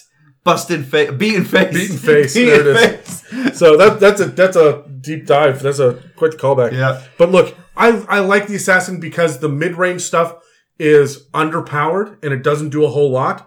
But your mid-range rogue stuff is super powered. It's your evasion and your uncanny dodge and all that crazy shit that you're getting. So it actually feels pretty balanced. And then at level 17, you get this big fuck-off ability, right? Yeah. To do even more damage. But it leans so heavily into the role-playing. You're going to be overpowered at level 3, 4, maybe 5. And then that's it. You get one attack that matters and then you're done. Yeah. Right? You got to play a chess game with rogues on the battlefield. You really do. And with an assassin, it's the same move over and over again, which is why I really like it. Yeah. Compared to the others. I think that Arcane Trickster is way too broad and loose, and you can do so many freaking things with it. And it's bizarre how many things you can do with it. And I think that Thief is what Rogue should be, and Rogue is what Thief should be. Okay. So Assassin just kind of feels right to me. So my only problem with the Assassin, I have issues with class features that can be taken as either backgrounds or feats. Right. It feels weird to me. It feels like an easy way to overpower something because if you take a background, then you can take another feat. So if you are a level 13 assassin, rogue assassin, and you have taken the charlatan background, and you have taken the actor feat, you have 2 useless abilities. Right? The infiltration expertise, that is your charlatan background, and your imposter feat your 13th level ability is, actor light. The feat actor does so much more than imposter. And it's weird to me that at level 4, you want your surprise attack. So you take alert at level 4. At level 8, you're probably taking actor if you're playing an assassin. No, you're probably bumping up your dex up to where it needs to be. Or something like that. Yeah. But like the one class, like you're either an assassin or you're a bard is taking actor. Right? I don't see your barbarian taking actor. I would love to see it though. I would love to see it. If you got a good build with that. But like No, I disagree with that. I mean, I can see clerics, I can see a priest taking actor. I can see warlocks are all full of deception. I can see like there are some things out there that So here's why I say imposter is actor light. Imposter, at 13th level, you gain the ability to mimic another person's speech, writing, and behavior. You must spend at least 3 hours studying these 3 components of the person's behavior. Actor feat, you can mimic the speech of another player, so just the speech, but you only need to do it for 1 minute. Right. And then a successful insight check contested by your deception, which you are an actor, so it's going to be pretty big, allows a listener to determine that the effect is fate. Right. So here's what I'm hearing from you, Dan. This class that is already overpowered and has too much shit, if a person doesn't min-max properly, will not be even more overpowered than it already is. No, I'm saying... Is that what you're saying to me? I'm saying, if you're an assassin, you should have things that you... Like, the feat should benefit the class in some way. They should bolster. Sorry, that's the word I'm looking for. You're looking for synergy between the feats and I'm looking for something there, right? And you've basically put your level 13th ability and your level 13th ability. You've put that in a feat that you could take at 4th level, or if you're a human variant, 1st level. Right. Okay, but see, and here's the thing again: is if you decide to take the actor feat at 4th level, you probably shouldn't have picked Assassin if you didn't read all the way through it in the first place. True. Or if you did, then you're not min-maxing. Good for you. Congratulations on your roleplay. You're playing the game appropriately. Fuck! That's all I have to say here is fuck! This entire scenario is just, it's a moot point to me, right? I know what you're saying is that you want synergy between one and the other. I get that. And I do too when I am min-maxing the shit out of this, which is why I'm not allowed to play rogues and bards. Well, no, you're not. So the situation I see happening is someone rolling their rogue, wanting to have that aspect, taking the actor feat, and then getting to level 13 because, of course, they haven't read all through Assassin, seeing they get this, and then going to the DM and saying, hey, can we work something out here? Can I take a different feat or something? Yeah, but this is no different to me than a tiefling bard who then decides to add Hellish Rebuke to their freaking magical secrets. You already have it. Why are you doing it? It's because you didn't build this properly, but it makes sense for your character to have this is just a matter of min-maxing. That's the only thing you're talking about here, right? This is no different. There are all sorts of ways that you can pick up spells or abilities or feats or things that mimic those. Yeah, I know. In other ways. And so if you can already see in darkness, maybe don't get the spell that lets you see in darkness. That's a no-brainer to me. True. So I'm just, we're not going to see eye to eye on this one. I just see the imposter being object of contention, a spot of contention between players and DMs. I think that if the player comes to the Dungeon Master and says, look, I already have this thing twice, your DM should do one of two things. Say, yep, should have read that ahead of time, or yeah, man, do what you need to do. We'll replace it with this. Yeah. Right? And that's the point I was trying to get to is maybe DMs let your players move this around if they really need to, or if... No, man, fuck the road. You already can't hit them with any area of effects, right? They're already not taking any goddamn damage from anything. They're hopping around the battlefield. They're seeing your invisible people. They're stealing your spells. Yeah, man, if they sit there... there... not if you're an assassin. Yeah. if they sit there and say, you know what, this one ability isn't really working for me, but this is an overpowered class in the first place. I have no problem. I've actually found something that I'm not really good at. Can we? Yeah, exactly, right? And that's just it. When the bard says, you know, I really wish I could have 22 charisma. No, man, you're already fucking good at this shit, right? So look, my point is, I like the assassin because it's not as ridiculously overpowered as the other two we've talked about. And the fact that, yeah, there are other ways to go about getting a couple of these abilities that the assassin has just makes it even less necessary to go into this unless you're in it for the role play. And that's what I like about the assassin. You're looking at it strictly mechanics. Well, yeah, because we're breaking down mechanics. No, I'm actually breaking down a subclass and the proper way to use it. I know, and I was doing the same thing for Thief, and I would say that the assassin's more powerful than the Thief. The assassin has one attack that is potentially more powerful if the circumstances line up exactly 100% of the time. And the Thief lets you run up walls. Yes. It lets you live longer. It also lets you steal all of the shit and use magic devices for some stupid reason. All of these are imbalanced and bizarre and strange. By having one super attack that you're only going to get off in like every third combat encounter, that doesn't feel overpowered to me, considering your other really important powerful shit is a poisoner's kit. Yeah. So yeah, use your poisoner's kit. Like, come on. There we are. Like, I'm not really. I don't see what your complaint is here. It's like instead of there being 4 really useful abilities or 5 really useful abilities, like everything in Thief is, they have one really useful combat mechanic, and the other shit is really just fluff. There's not a whole lot else going on in Assassin. Well, we're going to disagree, but okay. We could go all night on this one. We could. But I think we should probably move on. There was a joke in there where Dan said you're getting off in every third encounter, which me and the rest of the internet heard. But you two didn't, so we'll move on. Okay. Adam, I believe you would like to cover the giveaway. Yes, I would. That was the fastest calm down. I'm not really upset. Look, rogues are broken. I never get to play a rogue, and if I would, I'd play Swashbuckler anyway. It only applies in British Columbia. If you go to Alberta, they'll let you play a rogue. I guess that's true. Yeah, right now, but maybe not in the future. Not in Quebec. Well, the giveaway. For the giveaway, we are still running this. This is still the best giveaway you've ever heard of. This is the single greatest giveaway of all time. We are selling Dan. I'll sign him. You get your no. Okay, so Dan, I love you and I'm sorry. He's giving me fuck you eyes. You know what? Dan at the end of was it last episode said some really nice things about you as well. Said that he really loves you. Yep. And that'll learn you. Said he thinks that you're a good person, and you were. I'm setting the record straight. Yeah. So that you don't have to be a power gamer. I'm just trying to piss you off now. Is put down the knife. No. Put down the knife, Daniel. Oh my God. Do the giveaway. All right. So for the giveaway, what you need to do is you need to reach out to us in any one of the different ways that you can. The first one is you can send us an email at info@itsamimic.com. You can reach us. You can reach us on Instagram. We're at itsamimic, or through Twitter.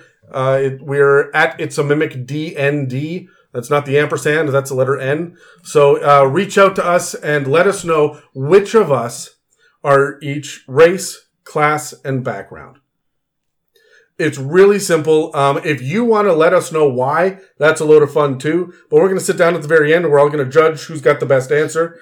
And we're going to tell you all why. And then we were going to give a shit ton of prizes to the person that wins. Yeah. Right. So this is not going to be a random draw. This is your skill, your ability, your perception check, your insight are both required. And now you have to persuade us. Who is Dan? Who is Dan on the inside? And don't just say half-orc barbarian or a bard because he's on a podcast. See the real Dan, the gnome investigator deep inside, or the tiefling. All right, so we're back. We totally just cut shit out because it went off the rails. We usually sit at a rated R. That one totally rated triple X. We've never been in such unanimous agreement where we let go fuck. Yeah, that's out. So sorry, internet. That's out. I usually apologize for nothing. I apologize for this one. Anyway, what you need to do is reach out to us at any of the places that we said. We'll repeat it again at the end of the episode. And let us know who we are, race, class, and background. And the best answer, overall, for all three of us, will be the person that wins the giveaway. Yep. Anyway, do we have a shout out that you would like to do, Terry? Do you know what? Yeah, but I forgot the name of the account, so you two distract them real quick. It was one that I just found. I actually found earlier on this week, and I thought it was great. We're not going to say a thing. We're not going to say a thing. No, we're just going to let you sit. For once, no, you know what? I apologize to Dan, and then I removed it. We removed it in editing. So everyone else, if you're wondering why Dan and I are on the same side now, it's because I'm giving him a handy. No. It's because you moved over 3 inches on a omnidirectional. That's what I said. Oh, shit, I'm a handy man, just like you, Dan. And no, you're nothing like me. Anyways, Terry's still scrolling. I'm waiting for it's a terrain building account. I can't find it. I mean, we got one. Okay, you do yours. I'll do mine next time. All right. I've got one. I'd like to do a big shout out to Epic Gym. Epic Gym has been fuck Epic Gym. No, I don't mean fuck Epic Gym. I mean fuck comma full stop. Yeah. Of course, Epic Gym, right? Yeah. So Epic Gym is fantastic. He's been doing this forever. I think by the time that this is going to air, he's going to have like 1,200 posts. It's all D&D all the time. He's been at this for years. He's super knowledgeable. And I absolutely love the stuff that he does. He's got such a deep dive, such a deep history into everything. You can find him on Instagram at Epic Gym. It's all one word. And he's just like the nicest guy in the world, and also is just a huge wealth of information. Anytime I see one of his posts, I'm scrolling through it to learn new shit. Yeah. Right? And it's not just even like how to use a rogue, but like sometimes it's the history of D&D, or look at this really cool set. And I'm like, you know what? I'm going to look at this. I want to know who built this. I need to find out who these creators are, right? So he's just a wealth of where I get my info from. And he does a lot of cool, like info stuff, or informative stuff as well. He also has a wicked mimic tattoo. Oh my god, is that a tattoo? Yeah, and That thing is amazing. it has my tongue in it. Right, if you go look at it, it's Your from tongue is blue on the end? long and blue. yeah. Is your circulation okay? No, clearly not. It's ice cold tongue. You goddamn right, ladies. I mean, you too, but no, I'm sticking with it. Anyway, he posted a thing on June 15th. Go see my tongue. This podcast is going well. I'd also like to point out that he sat down for an interview with Cameron and Keith From D&D Coalition. Yeah. And Fire and Dice. Yeah, I sat down with them and did a fantastic interview. So really sit down and give it a watch. So, All right. Yep. Thank you, Epic Jim, for being a great contributor to this community. Yep. Or as we call him, James. Brilliant James. Yep. Dan and I, that silence was Dan and I looking at Adam for reaction. There was none. There was none. He is cold. Like my tongue, ladies. Topic, oh my god, okay. Topic 3, gentlemen, we're going to talk about creative builds and Is how a cold tongue a good thing? I'm just No, looking into it now. One, it's going to be a terrible thing, and two, this podcast has gone so far off the fucking No, rails. I'm not It's found doing a it. different set I'm of not rails doing and it. it's I'm going. not doing it. We're not talking about this. I'm not doing it. I'm not doing it. I've gone rogue. Not doing it. Hey! High five! Oh my god, did you two just miss your high five? Intentionally. Okay, good.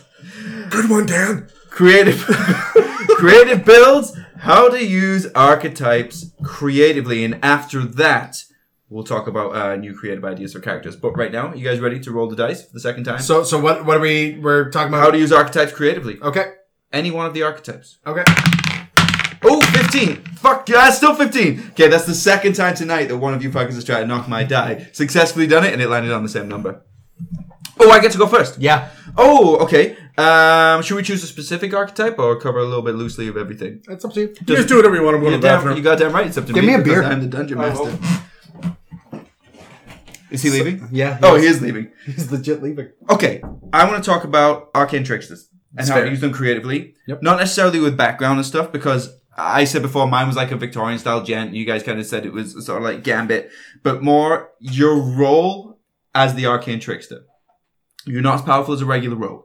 You are not a fighter. You do not have all of the spells that the wizard has. Yeah. My argument with arcane trickster is that your job is to inconvenience the enemy to constantly keep them on the back foot. The wizard is concentrating on the high level spells. It's concentrating on their sickening radiance. Yeah.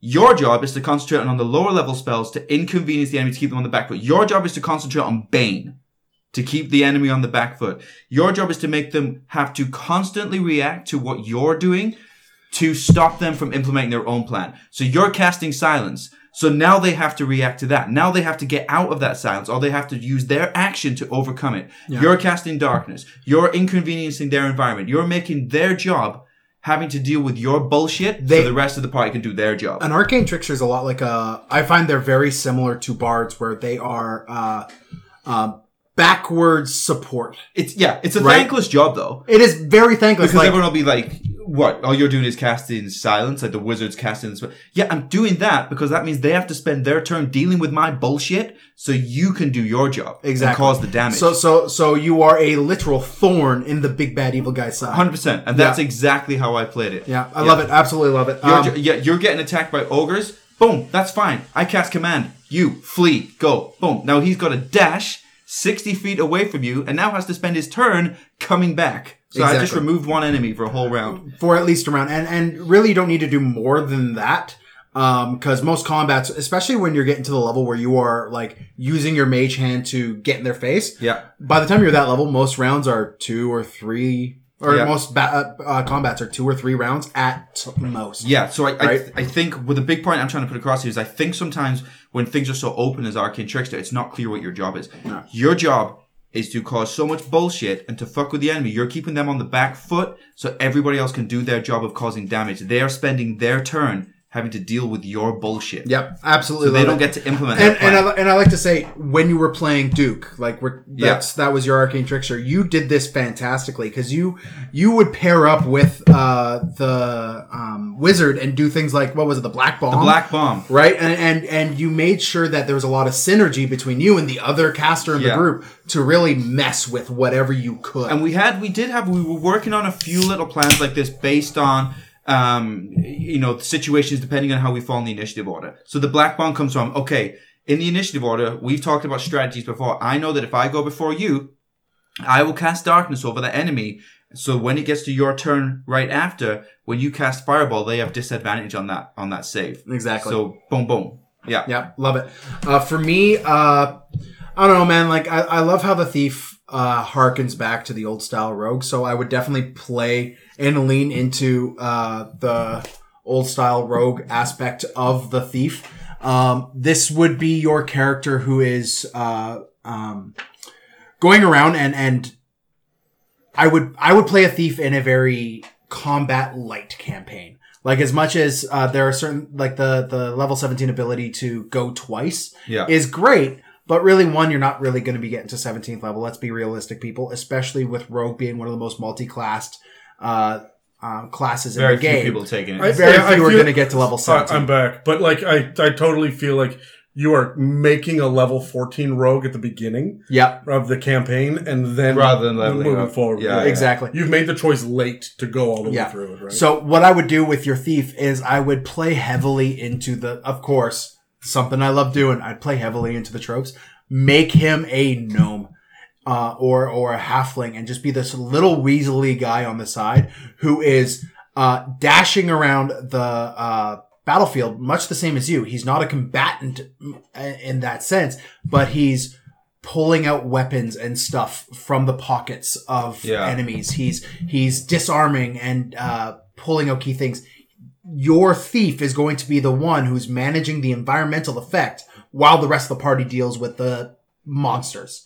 That's the way I see this, right? So I would definitely lean into that when you're playing. So you're kind of doing the reverse of what I was saying. My plan was you give them bullshit that they have to deal with in your turn so that the rest of the party could do their damage. You're saying take away their bullshit. Yeah. So that they don't have bullshit to give to you. Exactly. Yeah. Adam's back. Adam's returned from his 3-minute piss. Well, yeah. Anyway, so it's got a long way to travel. Once a week for 5 minutes. That's how Adam pees. Drink more water, please. We're concerned. I'm like a camel. So I have two thoughts. The first one is that one humper two. Dan, you bother me. So I've got two thoughts. The first one is I hope you guys mentioned the fact that Arcane Tricksters, when you were talking about it, Terry, they have access to Counterspell. And there's nothing that's going to fuck up the enemy faster than Counterspell. I didn't mention that, but the point you're getting to is the point I was discussing. Yeah, exactly. But I would really lean into, you get access to 3rd level wizard spells. Counterspell is nuts. Everyone's going to lean towards the damage of Fireball, but you probably have another spellcaster in the party that's doing that. Yeah. You're already super sneaky and stuff anyway. Getting behind the enemy and going, no, you don't.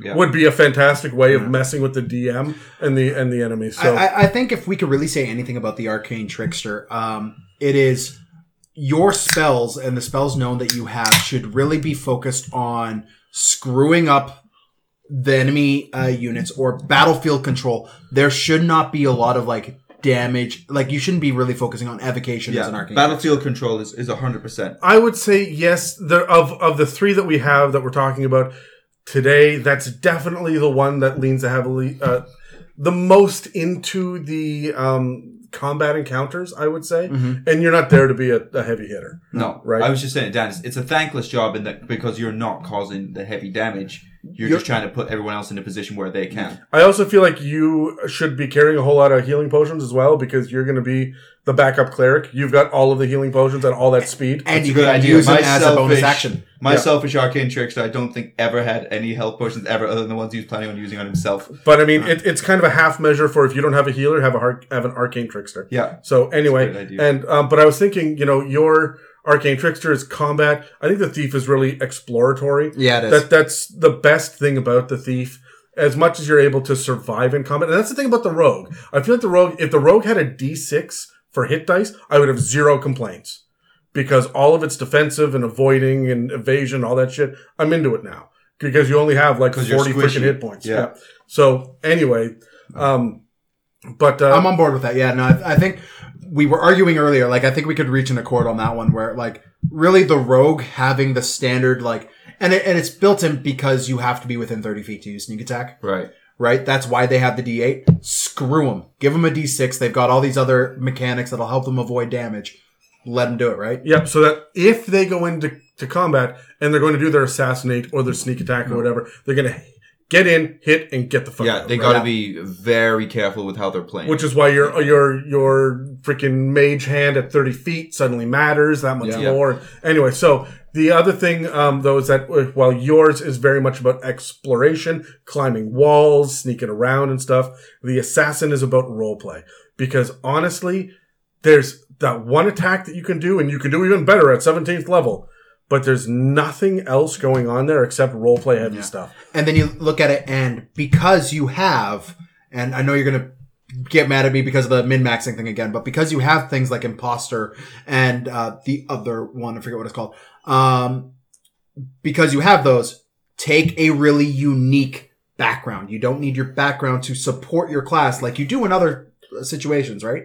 Like, your background is far more supportive in like a barbarian than it is a rogue. You said don't pick charlatan if you're going to be an assassin. I'm like, well, yeah, my assassin is not a charlatan.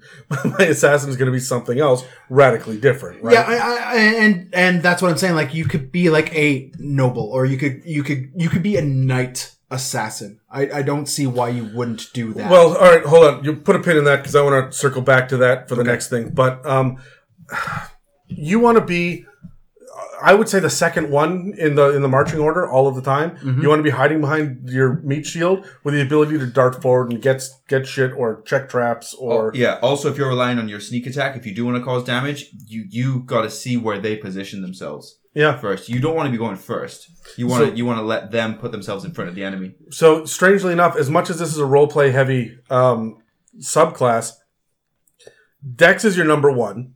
Yeah. Right. I would say that charisma is probably your number 2. You want to pass those checks as an imposter.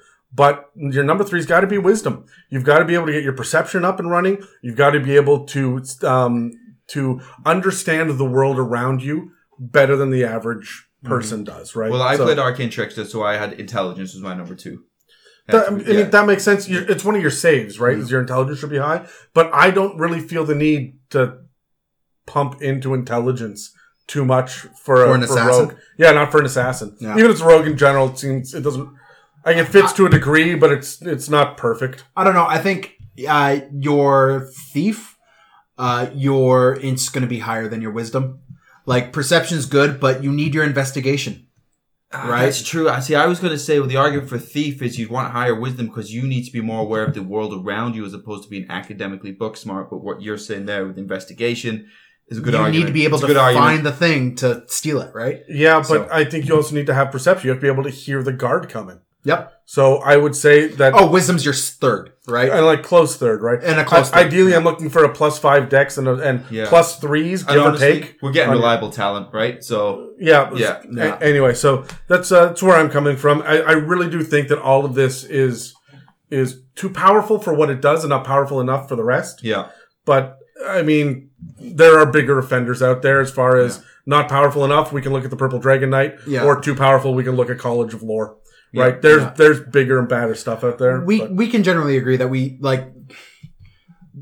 have our qualms with the rogue class, but I love dipping into the rogue class. Like, I love playing a rogue. I love the mechanics side. We can kind of agree at the table. You were Gambit and you took levels in rogue. I just got it. Oh shit! I'd love to take levels in rogue. Not how she was in the movies, but how she was in the cartoon. Oh man, that 90s cartoon. Man, that might have been part of my sexual awakening. Yeah, definitely. Sugar. Yeah. Yeah, man, that accent. Derailed. Anyways, what are we doing next? Next. Interesting builds. God damn, I liked rogue.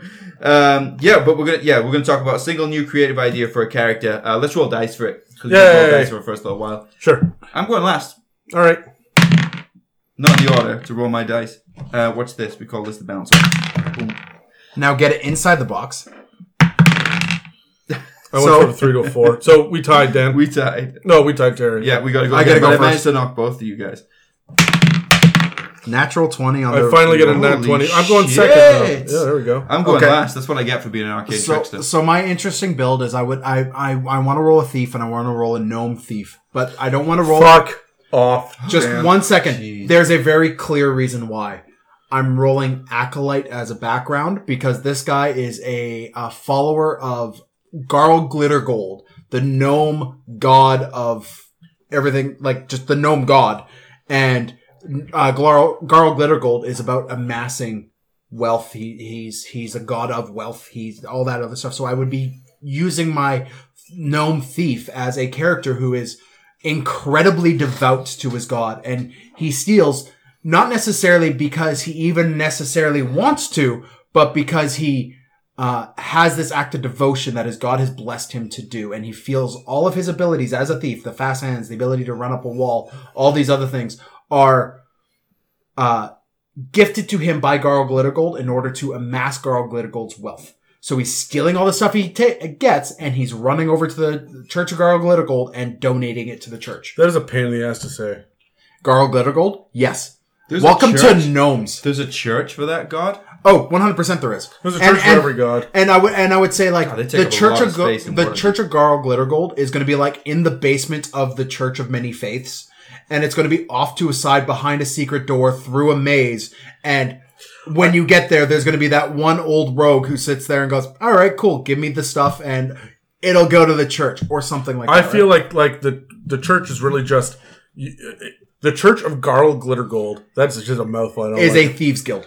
It not only is it a thieves guild, but it's an afterthought. It's one statue over there with an outstretched palm and a slit in the palm for you to put all the coins in, and you'll never see it again. Yeah. That's it. There's nothing else to that church. The Church of something is a great name, though, for a thieves guild. I just Yes. need but the Church of something is... Oh no, I like just simply the Church of something. The Church of hold on, I can get this. And it's like, Come on, Dan, and it's Garl Glittergold. So like, it's like a tattered piece of paper that's like glued to a wall, like a bill posting that just says the Church of something, and there's just the one handout with a slot. Well, Our Lady of Perpetual Avarice. sure. I mean, something went on in your mind there where you went well away from what we were originally talking about. Well, We came up with this the Church of. I Oh, went okay. with Our Lady of Perpetual Avarice. Yeah. Sure. I would build this gnome thief in order to be an acolyte character and incredibly devout. Dan, like I love it. Has his holy symbol, has everything else, and you could dip into cleric a little bit if you really so wanted to, but I would focus on being that gnome Love it, Dan. thief. You just built a Kender and I hate you. There we have it. Dan's idea. I did not just build a Kender. You built a Kender. Dan's idea for a creative rogue was a gnome thief. Adam. I'm going to be completely and totally upfront and honest. You need to be a tiefling or a half elf, and you need to build James fucking Bond. Stop being an assassin with a dark cloak, sitting in the corner with a blow dart through the fucking window. Yeah. No, man, this is not toxic dart. That's not what we're doing here. This is James fucking Bond. You are sitting in the middle of the casino. Which one? Which name? Which actor? Oh, you're Connery. Connery, if you're taking the dip in Bard. I would say, Pierce Brosnan. Pierce Brosnan feels right. No, Timothy class. Dalton. It's Timothy Dalton. Yeah, you're Timothy When Dalton. is it ever Timothy Dalton? This Wow. time. This is the one time. Yeah. Right? Oh, man. I feel like Daniel Craig, he really leans into the License to Kill, but you need Monk to do that parkour. Yeah, because he's doing a lot of fist Right. fighting. Do you know who pulls off the suave quite well? Was Roger Moore. Roger Moore was suave, but he was also in Moonraker, so I just can't. Yeah, Like, that's- his Interview to a Killer, which is a fucking killer. Yeah. Oh, Christopher Walken he's a Yeah, fucking lovely individual. love it. Anyways, back to this. You need to play a spy. We don't really play into the spy master side of things with the assassin. So why not? Right? I just want to see that aspect of maybe you are the queen's spy. Maybe you are an agent of the royalty. You are a good spy fighting for queen and country or whatever it is. I love it. Right? I like the idea of the party going into, let's say a party, for example. The barbarian has to pretend to be the manservant off to the side that's carrying your stuff. The crazy sorceress girl is becoming your, she has to be a lady for the evening. even though she's not a lady of the evening. The crazy, a little different. The reason I said girl is because I imagined a crazy sorceress teenager when I said that. Yeah, Scarlet Witch. Yeah, exactly. Yeah. So, but I absolutely love the idea of being an assassin who is in the right. This is not somebody who's like poisoning his daggers. In his The thing about the assassin is in previous editions when the assassin was a prestige class, you had to be evil to get into it. You don't have to do that now, and I love it. Yeah, and I think that's a lot of fun. I also think it's a lot of fun if you're able to use crossbows in it as well. Yeah, so that you can have a little bit of your PP7. I would also love to just use a blow dart. I mean, why not? Right? There's at least once or twice. Just do it, man. You got the ability. But suddenly the imposter thing makes a whole lot more sense, right? And there's the you get the sneak attack, you get the drop on someone. Man, my weapon of choice. I'm proficient with garrote. I'm sorry. Garrote. It's the piano wire. Yeah, right? And that's it. Like proficiency in piano wire. I'm into it. If I get the DM's approval, this is why I can't be a rogue. Yeah. Right? Because I will just derail the whole campaign. That's nice and simple. That's just in your pocket, right? Yeah. Yeah. Love that. So I think my next campaign that I run, that it's going to be a new campaign, I'm more than happy. I'm sorry, did you say a nude campaign? New campaign. I put my clothes back on. I swear he said nude campaign. He gave me an idea. Adam, I promised you could play a rogue or a bard. Can I play a rogue bard? You can play a rogue bard? A brogue. A brogue. I will play a brogue. Are you going to name him Brick? No. Come on. He's a brogue. Nude D&D, though. That's right. Frederick? Right? Frederick? It's Frederick. Oh, God, he's more useless than David. It's Frederick. No, get out of here, Frederick. We want David back. Write that down. Stuff it. All right. Okay, my turn? Terry? I actually didn't go for a playable character in this one. I thought, you know what I thought to myself? What did you think to yourself? I said, what you know did what? you say? No, what? Shut up. Note how I wasn't. I was giving you the space. I said shut up and You're I'm staring welcome. at Dan. Yeah. Of course I have it. Not enough rogue big bads out there for my liking. Not enough rogue big bads out there because we tend to lean on the casters. Okay, you keep going. Okay, Adam, I'm sure you have a rebuttal. I'm sure, but I'm imagining like the master thief of the Thieves Guild, in like a maze of locked doors. His minions are all popping up in and out, hiding, using their bonus action to hide with their sneak attacks, which is just a nightmare to work through when he's popping in and out of doors with these magic, like skeleton keys or something. At the point where he's known to be so intuitive, he's basically psychic because of the higher level abilities that you get. You can't hide from him either. So using all of those PC overpowered abilities against the party. Now the DM can use the rogue as the nightmare character. Yeah, I like it. I view the rogue big bad is subservient to a bard. Like I don't know, like if you ever have a head of the Thieves Guild, that guy's a bard. In my mind, just because. Oh, it is though, but why? I don't know, man. Like the being able to affect mass crowds of people. I mean, the rogue has the ability with its insane charisma and insane everything else, but the bard's going to be far better at controlling a bunch of people who all they want to do is steal shit. Like the bard's going to be more bent toward that. I love the idea of having the rogue. Depends what the reason is they want to do it. Right? Fair enough. What about cults that are stealing for No. I absolutely love it. Like imagine having that arcane trickster big bad walk up to your wizard and your wizard's trying to cash it and he's just like, how about no? How about no? How about no? Look at my hand. Right? From 30 feet away. Like I love it. The reason being they're mostly mundane. And it's spells all the time when you get to those higher levels. If we can just be creative with environment, with traps, with mundane character abilities, you can have a really good mind fuck big bad using high levels of rogue where they're basically good at everything. Okay, so I've got a couple thoughts on this. First and foremost is there is a card in the deck of many things which sets an assassin or a rogue off after the party. Love it. And there's your high powered, big bad. And I would just say, he's level 16, you guys are level 8, fucking run. Yeah. Right? Because he's coming.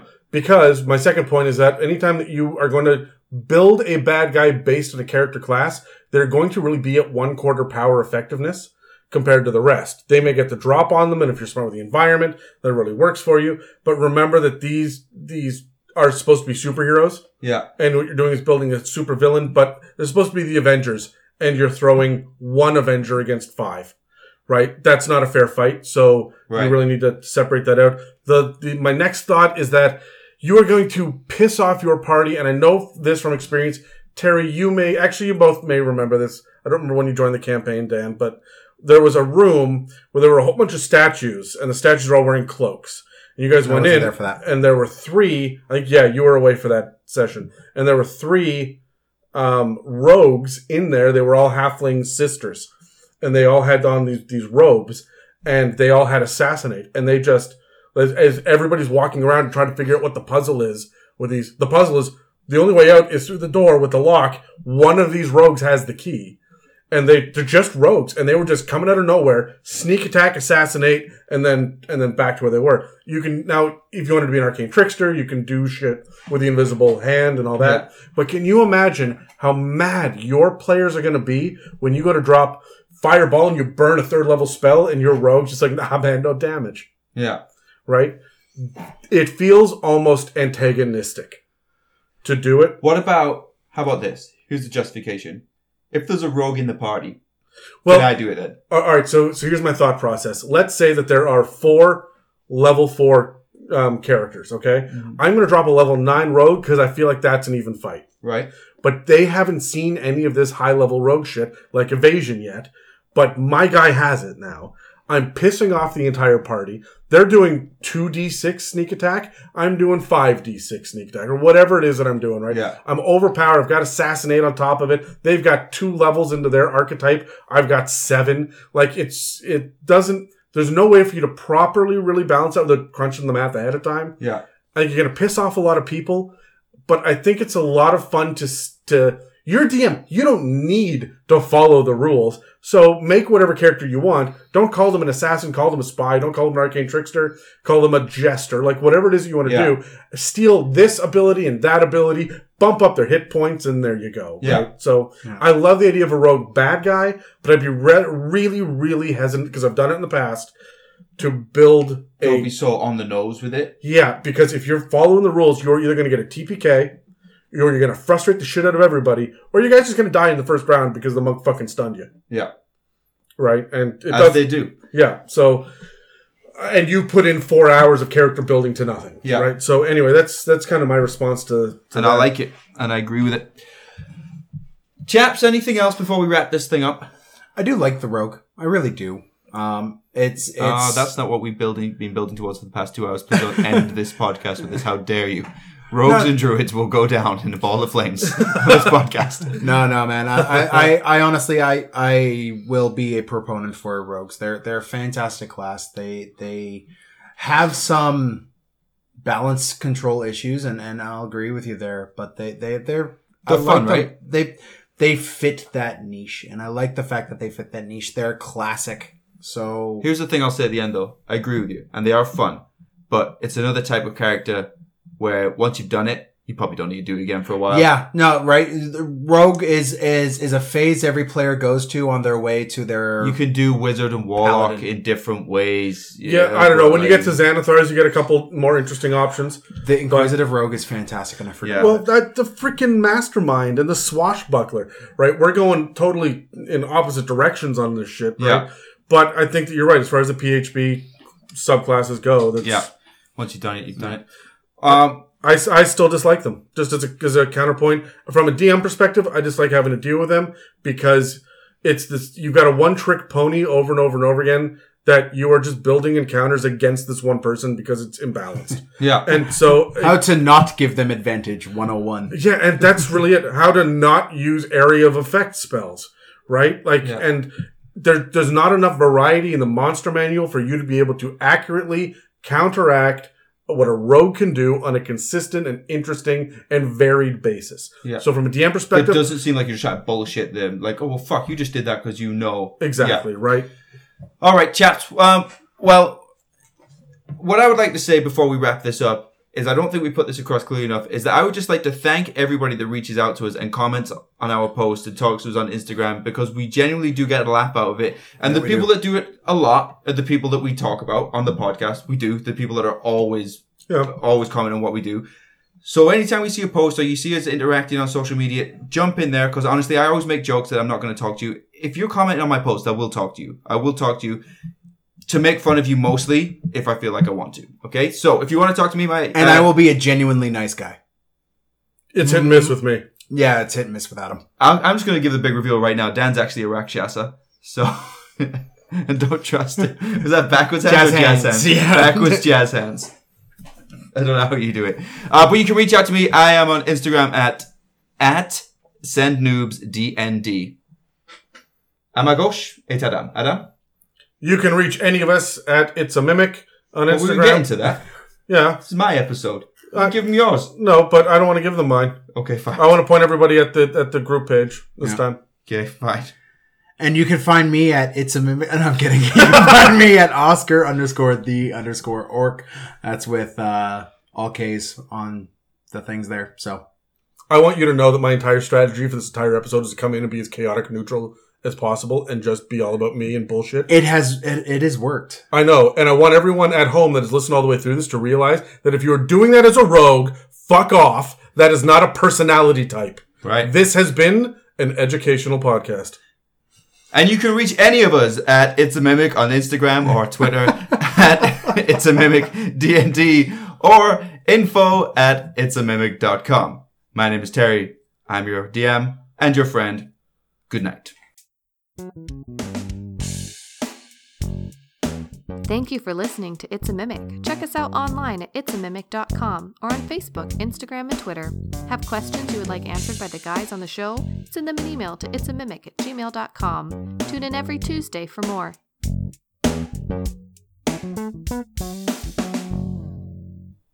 Unless it's daytime. Like they're going to work, I guess.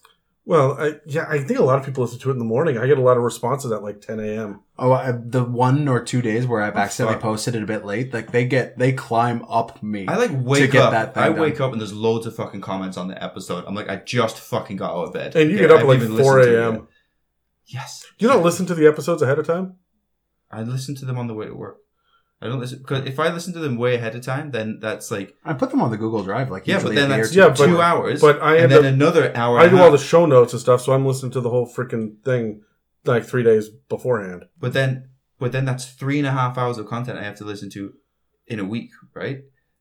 Like, not if you just do it the first time and then you're... I don't know what the fucking problem... I'm going to go turn off the recording. Go do that. I like the full episode. I like the episode. I like to listen to the episode.